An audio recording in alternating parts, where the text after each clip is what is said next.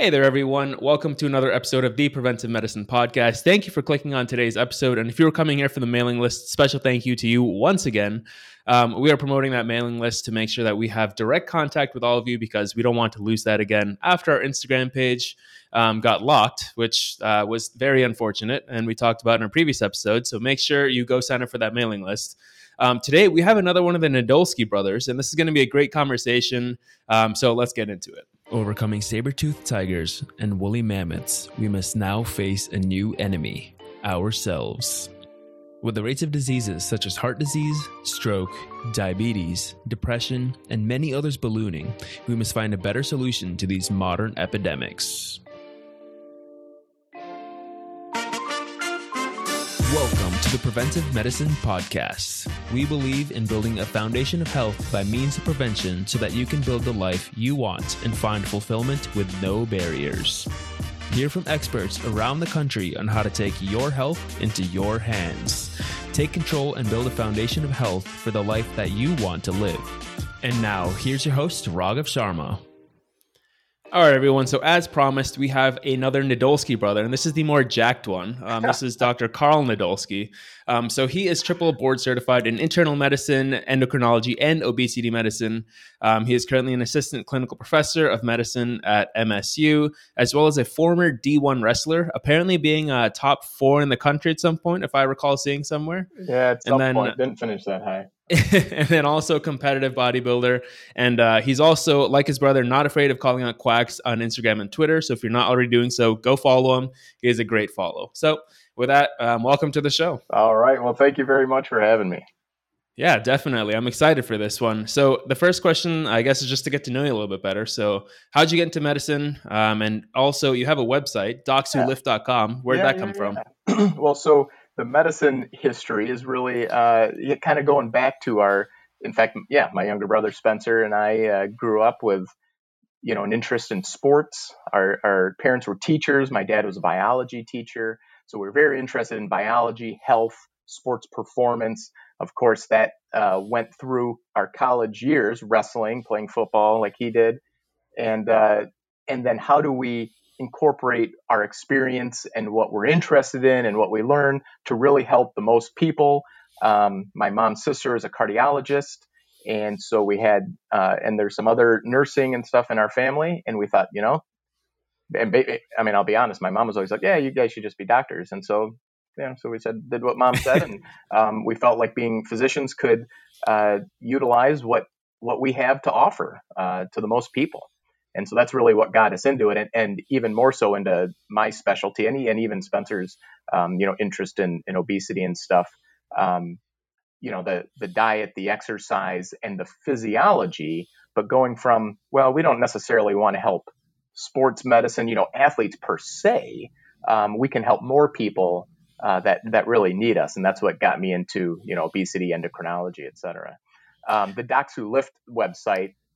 That actually was an evolution, and I wish I had more time to really keep it updated more. But maybe we can recruit some people to at least do features on other docs who lift from your podcast and get more people just to give little biographies of themselves and just share more stories. But it actually started off, we called it leanerliving.com. We wanted to teach people about diet, exercise, obesity, diabetes, and then we transitioned it to Docs Who Lift at some point just for it had to do with some other marketing stuff. And I don't have a lot of time to keep up with it, but it's there.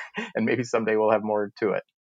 I know there's it was Leaner Living, right? I know there's a picture out there somewhere where like you have like an original and there's a Photoshop version of some like young looking kid that was circling out there. That's always funny to me. Came up. And of course, share a nice, good study, teaching people something, gets like 24 likes. That thing, sharing that just because it's like self-deprecating or whatever. And, and I don't, and I think it maybe had to do with, it's okay, homosexuality, whatever. I think people I don't know exactly, but people love that. Oh my God, that thing blew up. So that's okay. I've had that picture of me photoshopped to a few other nuggets that have circulated the internet without my knowing. So it's always the things that you don't expect that are going to go out there, just yeah. suddenly get a bunch of clicks and just go everywhere. Oh my God. But aside from the memes, you already discussed that in the episode with your brother. So we're going to stay a little bit away from that. All right. But you are an endocrinologist, and I have experience with endocrinologists because I have hypothyroidism, something we'll touch on later in this podcast. So I know what an endocrinologist is. I've been having like consistent contact with one since I was 5 years old. But what is that for those who might not know? And what do you do on a day-to-day basis? Yeah. So basically, endocrinology itself is the study of hormones. Hormones are our chemical messengers in the body that go from one organ or cells to another to get things done, basically, to communicate. And so clinical endocrinology, which physicians who do endocrinology generally do, we help patients who have endocrine diseases. So that can range from hypothalamic pituitary disorders. The pituitary, as you know, is the thing right behind your eyes coming out from your brain that tells a bunch of your other organs to make their hormones. Those organs include your thyroid, which is, I tell patients, it's like your heat metabolism hormone that goes everywhere, does all sorts of stuff, very important for getting into the nuclei and making, generating proteins and having all sorts of important functions happen. It stimulates male testicles, female ovaries to make the sex hormones, makes growth hormone, makes prolactin for milk letdown. And it stimulates our adrenal glands, which is extremely important, critically important to make cortisol, also something called DHEAS. And then the adrenal glands themselves, they also make something called aldosterone, which is a blood pressure hormone. On the inside of those, the adrenal medulla makes our what we call catecholamines, what most people might think of as adrenaline. And we also obviously do obesity, adiposity-based disorders, type 2 diabetes, metabolic syndrome, sort of that cardiology, that preventive cardiology, cardiometabolic stuff. And that's a little bit more of my specific niche. We do obviously thyroid cancer, type 1 diabetes, which is a different disease state, really. And then there are some other nuanced types of diabetes, mellitus, high sugar levels. That's a pretty good overview, I think. And what our listeners can get from that is that there's a lot to endocrinology. Yeah. And this is also one of the reasons that there's just so many, I guess, quote unquote, you can say alternative approaches to endocrinology. And a lot of people that just pick one specific thing, talk about the adrenal glands. Some of our listeners might have heard of the term adrenal fatigue. Oh, boy. There's all these things out there just because endocrinology is so complex. A lot of people might not understand it. So we're going to try to break some of that down in this podcast all today. Right. So the question that we have for every single guest, just because there's so many different perspectives from so many different fields, from yourself as an endocrinologist, what does preventive medicine mean to you? So, yeah, really, prevention is something we have to find a way to do better with, right? Any way we can help prevent disease, morbidity, death, mortality, all these things, that's ideal, right? And so a lot of the things we definitely can prevent from my perspective are really the obesity or adiposity-based diseases like metabolic syndrome, cardiometabolic disease, high cardiovascular risk, type 2 diabetes. But also from an endocrinology standpoint, possibly things like osteoporosis. And this has to go all the way back to something called primordial prevention, like even before we're born kind of thing, getting back, the epigenetics, mom, dad, we got to start early, really, really early. And then, try to prevent those diseases from coming with good diet, exercise, sleep, stress reduction, all this stuff. But even, to some degree, we can obviously get into the elephant in the room is like COVID. There are lots of other ways to prevent disease, and vaccinations is certainly one, or just reducing our risk of exposure to things. And there are a few other endocrine, issues. We can prevent some endocrine problems by avoiding certain medications. But sometimes we have to deal with the pros and cons and risk benefits that somebody else might need to give a medicine like steroids, by the way, glucocorticoids that are like cortisol, that are not good for our bones. They're not good for our body composition and our risk of diabetes. And oh, by the way, if we're on them too long, then you end up with adrenal insufficiency, and then you really do need to be on steroids. So there are a lot of different ways to consider prevention within endocrinology for sure. I like how you mentioned so many different aspects of it, not only from like the direct cardiometabolic approach, which is kind of the most obvious that we would think of, preventing obesity, preventing the onset of type 2 diabetes, but also you talk about things before people are even born, like the life cycles. That's obviously a huge thing that can be addressed. And I will say that one of the best ways is to teach parents so that when they have kids, or if they have kids, then those habits are developed and ingrained in children, and then it goes down the generations, and then it just keeps going. Then you also mentioned medications. Sometimes medications are necessary for certain conditions, but they can also cause other things. Absolutely. So kind of that risk balance of, do we prescribe this? Is there more benefit to this? Is more risk? That's also a great way to practice preventive medicine. I think it especially makes sense in endocrinology, just because there's such a like delicate balance between all these different things that you have to think about. Yeah, there is one other little nugget that I thought of while we were just talking, and that is something the Endocrine Society has done a lot of work on recently, and that's in the realm of endocrine disrupting chemicals. Now, people might hear that and be like, what the heck is that? Or they might say, oh, we know all about that. We're avoiding plastics. Well, I don't know enough about it specifically, to be honest, to tell people what to avoid, but it's being researched and there's something to it for sure. There are environmental triggers that if we can, work to figure out really good ways to avoid some of those triggers, maybe there are some of these other endocrine diseases that we might be able to prevent too, and all sorts of diseases too. Yeah, I was going to expand and try to ask you a little bit more if you knew those, but it looks like we need to wait for more research. So hopefully we can have you on in like 5-10 years, and then you can tell us about it. But also, like I said, go to the Endocrine Society, work on endocrine disrupting chemicals. They have a couple nice statements, and you can get an idea from it. And even patients can go to hormone.org and learn, I think, some of the endocrine disrupting chemical concerns. And I'll try to put a link to that in the show notes for those of you guys who are listening, so that you can directly click that and go learn about it. But I'm going to ask you now directly about one of the things you talked about with prevention, which is the cardiometabolic risk factors, obesity, that kind of thing. And you are also board certified in obesity medicine. So with obesity being so prevalent and the incidence continuing to rise, so many Americans are suffering with it, people still don't understand it well. People still think that people are just eating themselves into obesity sometimes, or they just think people are not trying hard enough. They're too lazy to lose weight, to exercise. What is obesity?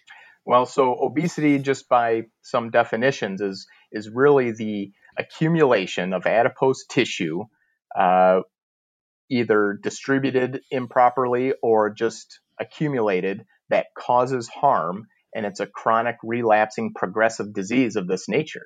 And it drives what I would call adiposity-based chronic diseases like insulin resistance, metabolic syndrome, that atherosclerotic type disease, type 2 diabetes, but also fatty liver disease and non-alcoholic steatohepatitis, which is maybe one of the leading causes of cirrhosis now, knee arthritis, obstructive sleep apnea, and so it's really on that spectrum of severity that we need to grade obesity. It's not just weight per se, and the underlying problem, the dysfunction of energy balance, is what drives obesity. So certainly dietary and exercise habits are a huge issue that we have to help people with, because we can prevent it with these efforts. But our genetics set a foundation that really sort of work against us, right? We have the area in our hypothalamus that works on our appetite, satiety. Then we have craving hormones. We have hormones that come from our fat cells that people might now know as leptin. We have hormones coming from our intestines, and they're all working together on this energy balance, along with a lot of the other endocrine hormones, by the way, that we mentioned. And it really kind of works against people. Combine that with our environment. Unfortunately, we have lots of hyperpalatable, high energy, dense foods that our brain wants, food seeking behavior. And it's hard to make lifestyle changes sometimes, even when people are really trying. It's a struggle. Trust me, we see the patients. We get referred the ones who have tried and they're struggling, or they succeed, but they regain, because all those hormones in a lot of people, it drives the weight regain to that sort of set point that you might hear about. We don't have to debate the set point versus settling point and all this stuff, but it happens, right? And if we can get it early on and prevent it, that with diet and exercise habits, that seems to do better.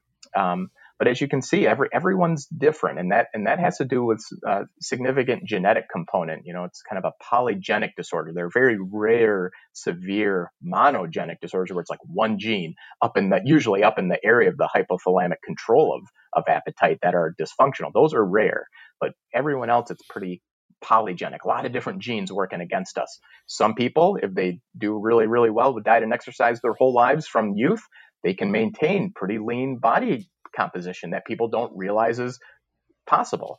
But then others can do the same stuff and they can prevent obesity, but might still struggle. And then there are those where the environment, overwhelms that system, and then they have obesity. And then we talk about the staging of severity based upon the complications, all those disease processes.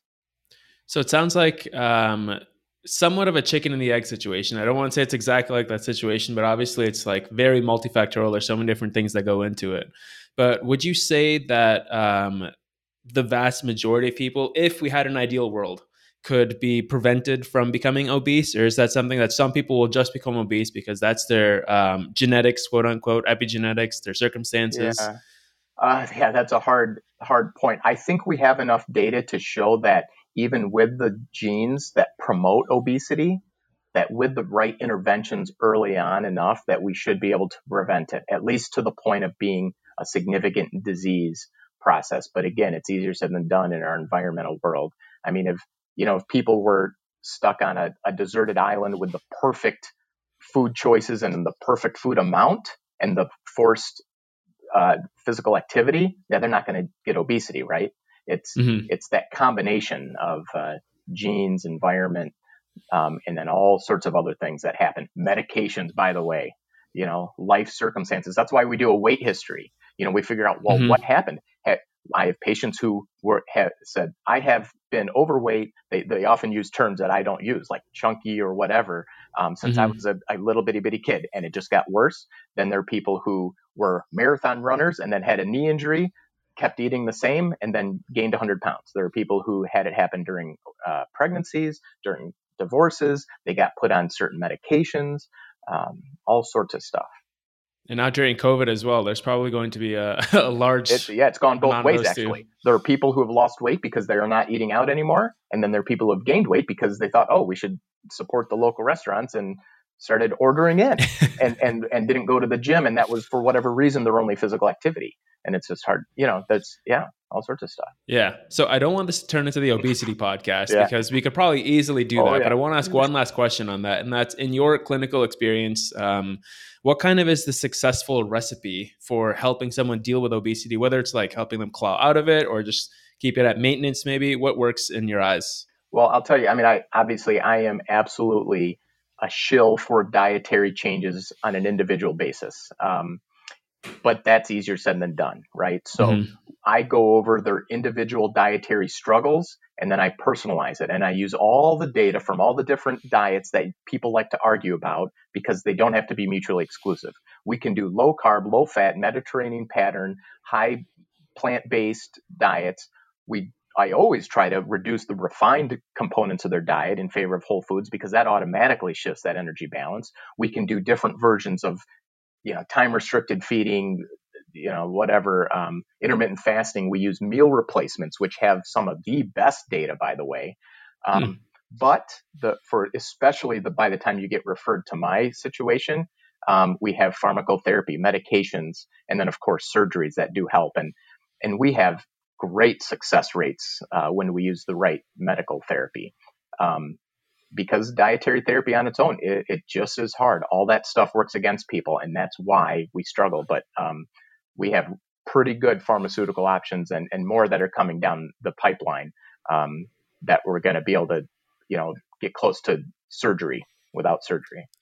Sure. And also, I just want to point out, it sounds like there isn't one unique diet that's just going to work. Like you just say, go on the Mediterranean diet and it works for everyone. Right. And also it might take several iterations and approaches. Absolutely. We had a previous episode with Leah of Barbell Medicine, Leah Lutz. And then she talked about how she had so many different attempts to try to lose weight, but it just didn't work for whatever reason.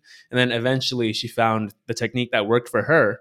And then she was able to lose all that weight. So that was a great story. And it was also a demonstration that it isn't always going to be working on your first time. It might not be the first diet. You just have to find something that works for you. And eventually it'll work, hopefully. Yep. Personalized therapy. We should always all try to help personalize therapy and not get too stuck in our own ideology, which, as you know, that's out there. Don't fall for ideological nutrition recommendations. And we know that's all over Twitter sphere and Instagram sphere. Yeah. Everyone just has their little camps and then causes a lot of harm out there, unfortunately. Yeah. So I'm going to ask you one other question on obesity, but that's just because it relates to diabetes as well. And that is kind of a little bit about our environments. We talked about how our environments are huge proponents. They can sometimes help us. For example, if you're on the island with the perfect circumstances, or if you're outside in the United States anywhere, probably not the best circumstances. Right. But what do you do as a physician, or are there resources you can recommend for like an institution level, societal level for your patients directly? So, So a diabetes prevention program would be more like an institutional level sort of concept. But what that sort of program will do is going to focus on dietary changes and exercise changes to help prevent diabetes. The key really to preventing type 2 diabetes, which is what we're talking about, by the way, is really treating the adiposity, obesity-based driver of that. So, preventing obesity. If we have obesity, doing all those dietary things to lose weight. Like I said, the meal replacement strategy is some of the best data from interventional trials. Simple things like replacing sugar-sweetened beverages with diet versions or water or whatever, changing that energy balance, replacing refined processed foods with more whole foods that'll automatically change the energy balance. And then all those other little dietary things we talked about. And certainly exercise, increasing progressively aerobic exercise volume. And that can be walking, biking, swimming, I don't care what. Also non-exercise physical activity. So taking a quick walk before and after meals, just being up, moving around, taking quick breaks, during your workday. That's even in the ADA guidelines now, the American Diabetes Association guidelines, because the evidence is pretty clear. And I'm a shill for weight training, but I think we do need to get everyone I tell people, we want to get all your muscles engaged. They're like little sugar and fat burning factories. And we want to get those things churning and burning, use up the fat that's in them that's causing the insulin resistance, get them to send their little sugar trucks out and pull in the sugar from the blood. And so relatively high volume, use all our muscles and circuit training, whatever, several days a week. That obviously has to be personalized in its own right. And then again, we have medicines to help people with, basically the dietary effort is what that comes down to for diabetes prevention. And I might have misphrased my question previously. It was kind of more along the lines of how do you protect the patient or individual from like society and like from walking down the aisle, like seeing Oreos and just like doing that. But it sounds like more individual counseling, which will probably be the best bet anyway. Yeah, I'm a big fan of the individual counseling. Boy, on a bigger level, that what you might be asking is almost more like policy stuff. Yeah, that's tough. And it also might. And that's because that's where ideology really is a debatable thing, right? I think there are states now that are taxing soda, like sugar sweetened beverages. And that's the lowest hanging fruit.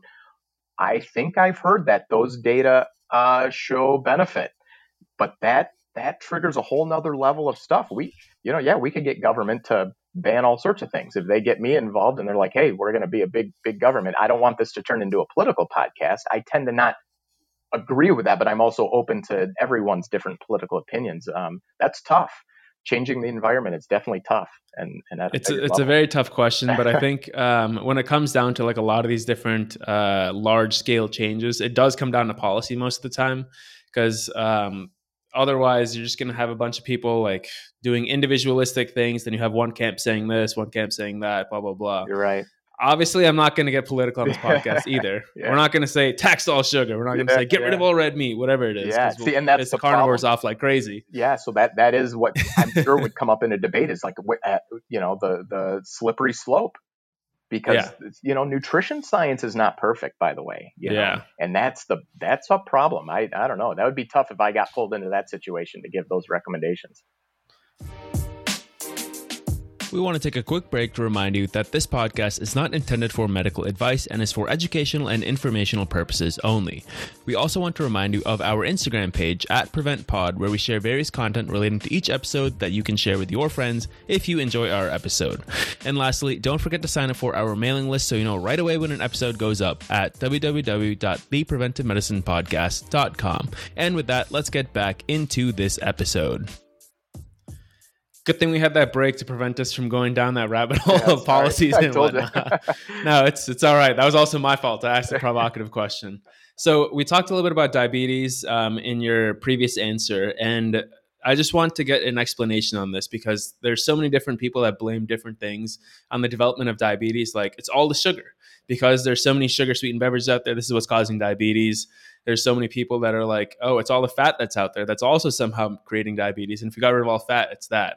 So if you were like, let's say not a 5-year-old, but if you're a 10-year-old, can you explain kind of how diabetes develops? Yeah, so I explain it to people again, this is type 2 diabetes, right? So yes, for sure. It really goes back to that obesity and that adiposity-based driven disease process. When that disease of adiposity accumulation, fat accumulation, when our healthy peripheral fat cells, right, our subcutaneous fat cells that we kind of think of in that pear-shaped, our hips and our thighs that people may not like, those are storing the fat cells healthfully. When they sort of meet a threshold, and this is, again, genetically derived and a lot of other complicating factors, then suddenly they kind of quit playing the game, right? They're not storing it anymore. They go, we've had enough. Well, now that's insulin resistance, right? So those are insulin resistant. We start to accumulate the fat. Again, the energy balance is starting to get into our abdominal. That's abdominal obesity, visceral fat. That drives a very inflammatory milieu of all sorts of bad hormones that make everything else dysfunctional. It gets in our liver. That's, fatty liver, insulin resistance, bad lipids. That's where we make our cholesterol proteins, right? And then it also turns out to get into our pancreas. And this is where, if you ever want to read Roy Taylor's stuff out of the UK, he's the one that did some of these intensive weight loss studies to show that we can really prevent and even, I know one of your other questions is reverse, but we'll we'll get I like there. to You're call still it in the putting show. into remission by losing the right amount of weight and getting rid of the fat that's actually in the pancreas. So ultimately, the final common denominator in diabetes mellitus, even in type 1, is the pancreas can't keep up with the demand, right? So, in insulin resistance, you have high insulin levels that keep things at bay until it can't keep up with it. And so there's a relative deficiency of insulin. And that's when sugar levels go up past to the point of, if it's there, then we're going to have all those chronic complications, eyes, kidneys, nerves, those microvascular, and then the whole milieu is bad for blood vessels, heart disease, strokes, etc.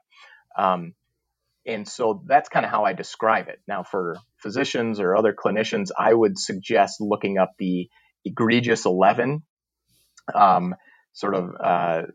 the different aspects of how type 2 diabetes really becomes dysfunctional. And it talks about the adipose tissue situation, the pancreas being the common denominator, the kidneys become slightly dysfunctional and it holds the sugar in. And that's where those SGLT2 inhibitors play a role.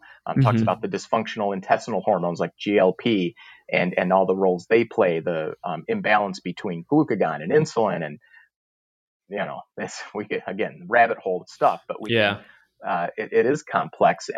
But ultimately, really, diet, exercise, weight loss, and the right medications can essentially, to some degree, put diabetes in remission, as can surgery.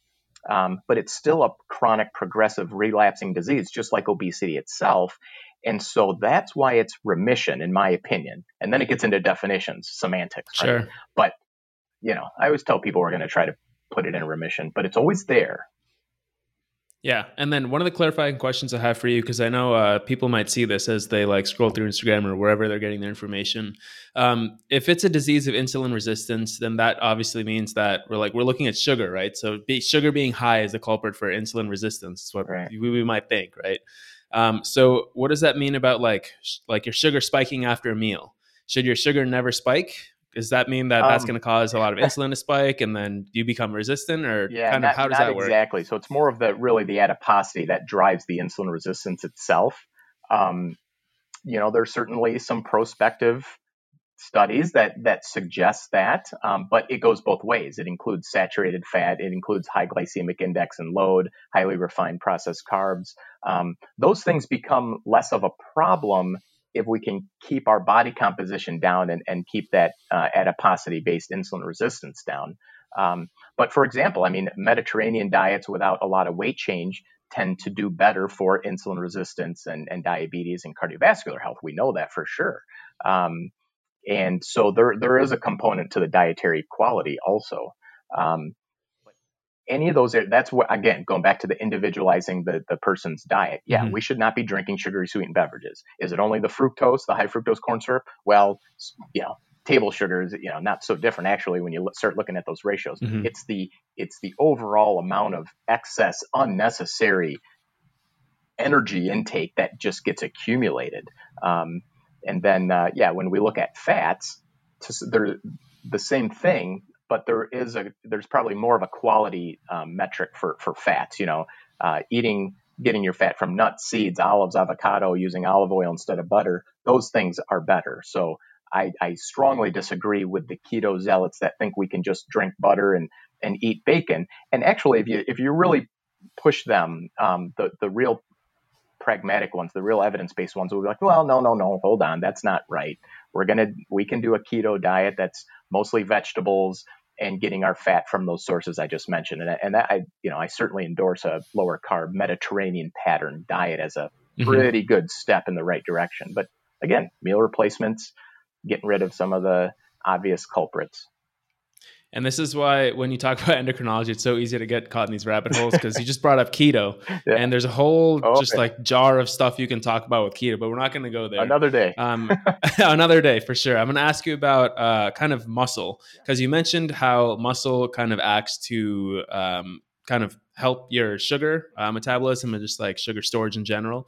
Can you talk a little bit more in detail about how that works and why building muscle might be beneficial for someone with diabetes, type 2 diabetes? Yeah, so I think, going back to more of that simple explanation, I think, I like to tell people you should think of all your muscle cells as little sugar and fat burning factories. The more you have, the more fuel you need, but also the more opportunity you have to use it, almost like a big inefficient engine, that uses up a lot of gasoline, which is in this case what we want to do, right? And so, studies really generally correlate more muscle and certainly high volumes of exercise, resistance training, and in the interventional trials associated with better glycemic control, less weight gain. Exercises are great for obesity and diabetes prevention, by the way. Not as great, in fact, not great at all, kind of for weight loss, probably because of some of those other counter-regulatory things going on. But it's very good for the health, very good for the diabetes, cardiometabolic health. Cardiovascular fitness is really good for risk of death and all that stuff. So exercise is medicine, no question about it. It's actually really interesting that you mentioned that. I recently saw that exercise is good for like diabetes and obesity, but not for weight loss. Right. And that was kind of mind blowing to me, because when you think of weight loss, you kind of think of preventing the other two and those all three kind of being together. But that was a mind blowing moment for me. And then that just keeps reminding me that I need to keep updated with the literature and keep reading more, because I really don't know anything. And stuff changes every time, that's why sure. People get confused when the media reports something and then it changes. So exactly. So do you think there's anything else we need to touch on with diabetes, or do you think we have like a good, I want to make sure that our listeners back home have a good understanding of what's going on here. Do you think there's anything else to add? Oh yeah, for sure. So, but as like a baseline understanding, you think we're set? Yeah. Okay. All right. Let's move on to the thyroid then. All right. This is a personal favorite for me because, like I said at the beginning, I have hypothyroidism. So I'm not going to get into my personal story, but the thyroid is often blamed for like weight-related issues. So you might hear someone say, "Oh yeah, I can't lose weight because my thyroid is slow," or "Oh yeah, I can just eat anything and I'll never gain weight because my thyroid is really fast." Are there really people that have like varying function of their thyroid, and then like when is it actually a problem if it's too fast or too slow? Yeah, so a hint of truth in those aspects. Real obesity doesn't generally result from hypothyroidism, but certainly having untreated hypothyroidism is not going to help. Weight gain is certainly a symptom. It's not good for the overall cardiometabolic health for sure, lipid metabolism, glucose metabolism, etc. So there's a little truth there. It is generally not the primary issue, though, especially when it's treated. Now, there is some nuance in there, right? There's some, 15% of people might really do better with like some little bit of the T3. So T4 is what your thyroid makes most of, makes a little bit of T3. T3 is what is the active actual hormone. And I tell people your body has enzymes everywhere called deiodinases that turn T4 into T3 generally as needed. Well, if you don't have a thyroid or if your thyroid doesn't work, we're generally giving you bioidentical T4 and hoping your body does the rest. And all the studies really are kind of not too much to say one way or the other, but there's always this slight preference for some people for the combination therapy. A slight benefit with the weight loss in some people with the combination therapy. So we have to consider that stuff. And that, again, comes back to pros, cons, risk, benefits. Some people just have the risk is too high. They're older, bad bones, heart rhythm risks, etc. So there's something to that. On the other hand, having a disease of excess thyroid hormone, again, it's our heat metabolism hormone. So if we have something called Graves, as opposed to Hashimoto's, which is the most common autoimmune cause of hypothyroidism, if we have Graves, where those antibodies stimulate those TSH receptors on the thyroid, we have too much, and we get heart racing, tremors, heat intolerance, and our metabolism is cranked up. And so sometimes you will hear about those people, they just keep losing weight and they try to eat and keep their appetite goes up, by the way, and they eat more, but it can't keep up with their new metabolism. But that's a very dangerous state, and we got to not let that happen. And sometimes people don't like it that they quit losing weight. Sometimes they're like, all right, this is great, but not healthy, not the right way to do it.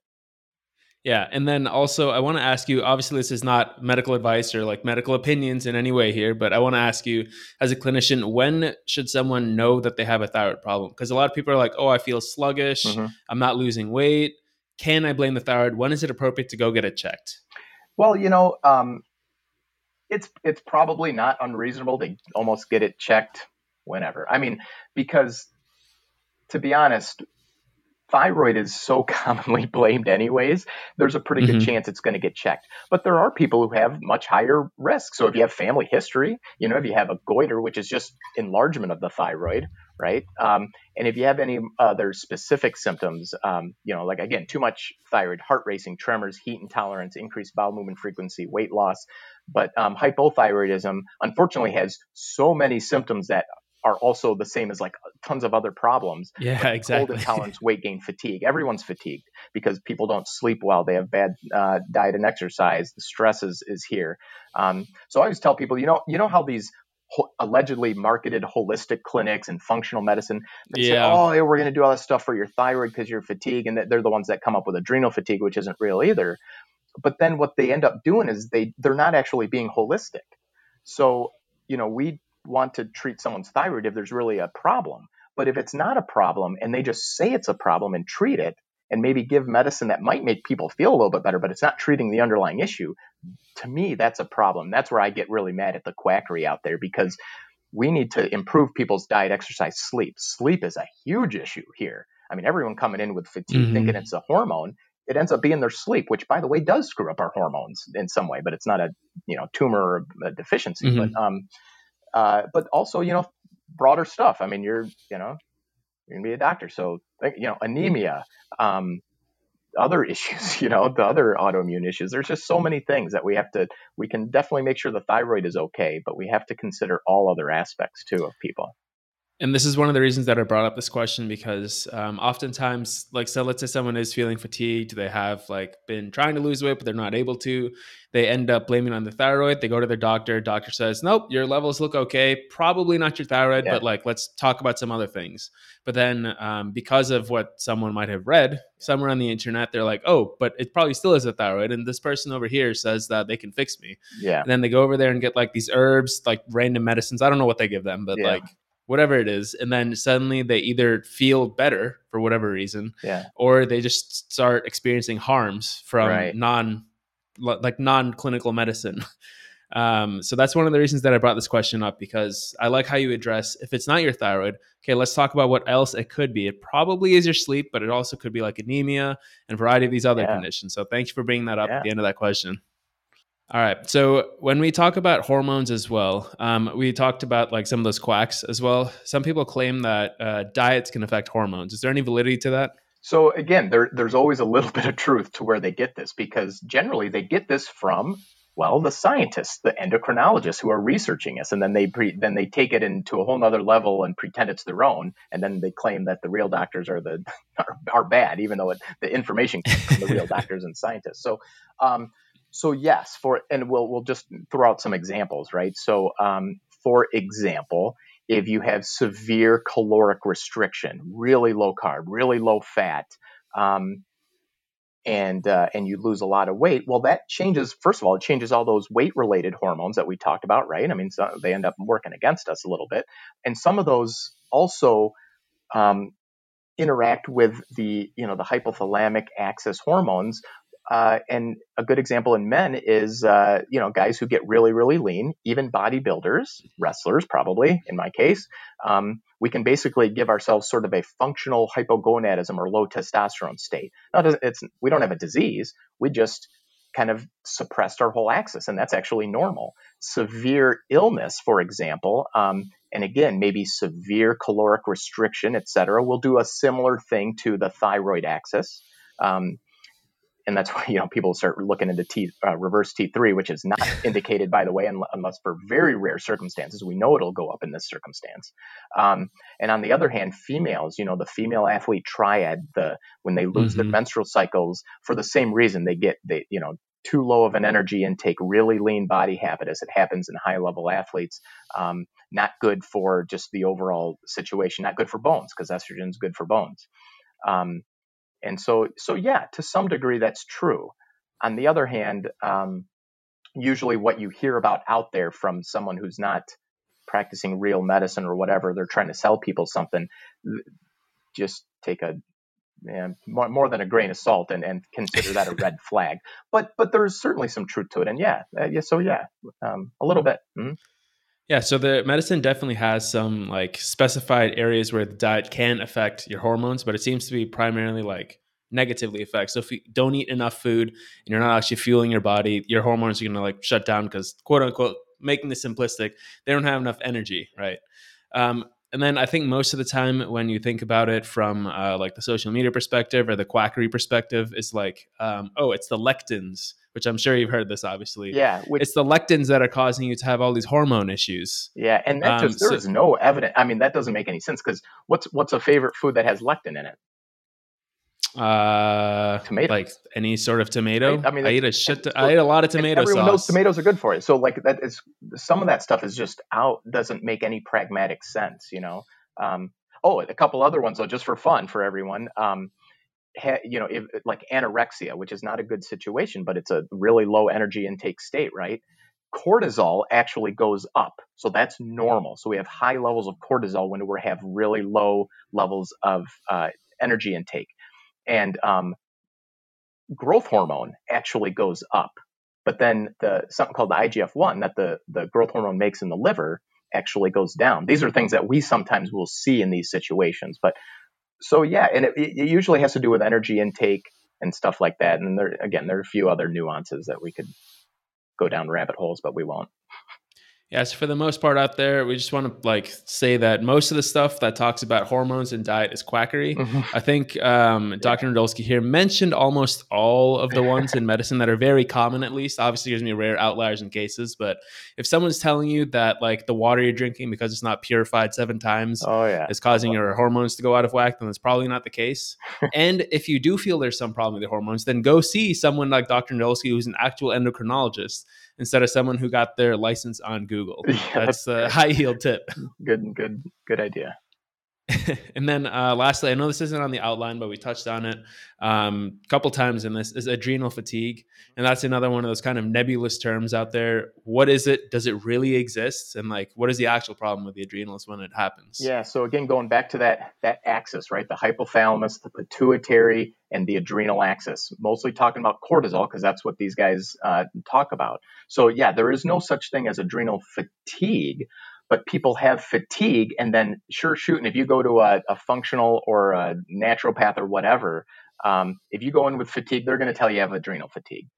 Well, there are very real clinically important diseases of the adrenal glands that cause adrenal insufficiency. And that's a huge deal. You have severe, if your adrenal glands don't work anymore, themselves, you have severe weight loss, low blood pressure, electrolyte abnormalities. You also get tan, by the way, because of the good old Addison disease. yeah. And then on the other hand, if you have a hypothalamus pituitary disorder, you won't have as much as the dramatic issues, but you'll feel not well, and it's a life-threatening sort of condition. But yeah, adrenal fatigue is not any of those. And in fact, a lot of the issues that people kind of blame on it don't make any sense for cortisol. But when someone has fatigue, the fatigue is real though. So this goes back to finding out what is actually the cause. So if people tell you have adrenal fatigue, they are not being holistic by definition of the actual term. They are making something up. That's not true. And so we need to figure out what is the cause of it. Now, if they end up saying it's adrenal fatigue and it happens to be you're just a fatigue because you're overstressed, your diet's poor, your exercise is poor, and you're not getting enough sleep, and they help you fix that, well, that's great. But unfortunately, they called it the wrong thing. And but the problem is they might miss something real. One, they might miss real adrenal disease, which would be catastrophic. That would be catastrophic, right? I mean, those types of people probably aren't going to miss thyroid stuff, but you might get inappropriately treated for that. But you might miss something real, and that would be a shame. And it happens all the time. Unfortunately, we get people all the time that come in for, they said they were told of adrenal fatigue, and it turns out to be something different. It's oftentimes not even in my wheelhouse, like anemia or something. Yeah, definitely. I think there's a lot of things within endocrinology that are not evidence-based out there. And it's nice to have an evidence-based, like practicing actual doctor endocrinologist talk about all these things, because it gives like credibility to what's real and what's not. That's one of the things that we hope to do with this podcast, is because there's so much BS out there, and we want to clear some of that up so that we have listeners out there with good information, so that if either they have an issue, they can get it addressed properly, or if they know someone who has an issue, they can give them some good resources and some like credible people to go get it taken care of. I'm glad you're doing it.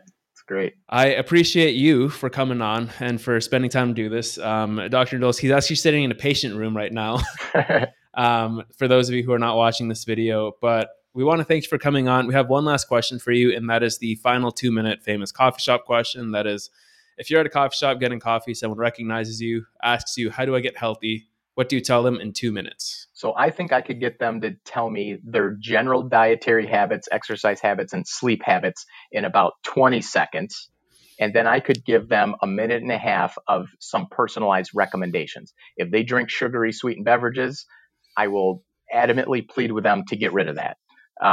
If they don't mind switching to diet, I will do my best to argue against the fear mongering out there that goes against artificial sweeteners. Stay tuned for a publication coming out in Endocrine Practice on that counterpoint, by the way. And then again, going back to all the dietary things, I'm pretty sure I could give them a few little recommendations to tweak their diet in favor of lower refined processed foods, in favor of more whole foods, and just some other. In fact, if we're in a coffee shop, they might be getting a huge macchiato with like 1,000 calories, and I would probably get them to switch that to a big coffee with like a protein shake as the creamer. That's one of my favorite go-tos for patients, and that can be like a meal replacement. And then, of course, helping them come up with any type of exercise habits that we can just start with, just a habit. I tell people, just give me 5 minutes of anything. I don't care. Pretend you're exercising. We'll go from there, right? And then the sleep and stress reduction. And I just say, hey, easier said than done. I get it, but we got to find a way. Focus on it. That's it. Personalized approach through and through. I like how you talk to them, ask them what they're going on in their life, and then kind of adjust it based on that. That's absolutely, actually, I think, surprising when the first time someone's like mentioned it that way in that 2 minutes. So props to you for doing that, staying true to the theme. Yeah. All right. We really appreciate your time. Thank you for coming on. Is there any like last like high yield thing you want to say? Not really, other than I love what you're doing. And so, yeah, if we can get some of this, healthy behavior, lifestyle as medicine stuff out there, we'll do better as a society for sure. That's great. Appreciate it. Your socials will be all over the show notes. Right. Go follow him. He has great content. Thank you all for tuning into another episode. Thank you. Hey everyone, this is Raghav. We hope you enjoyed this episode of the Preventive Medicine Podcast. If you want more content and to join in on the conversation, find us on YouTube, Twitter, and Instagram at PreventPod. That's PreventPod. Thank you for listening, and we'll see you on the next one.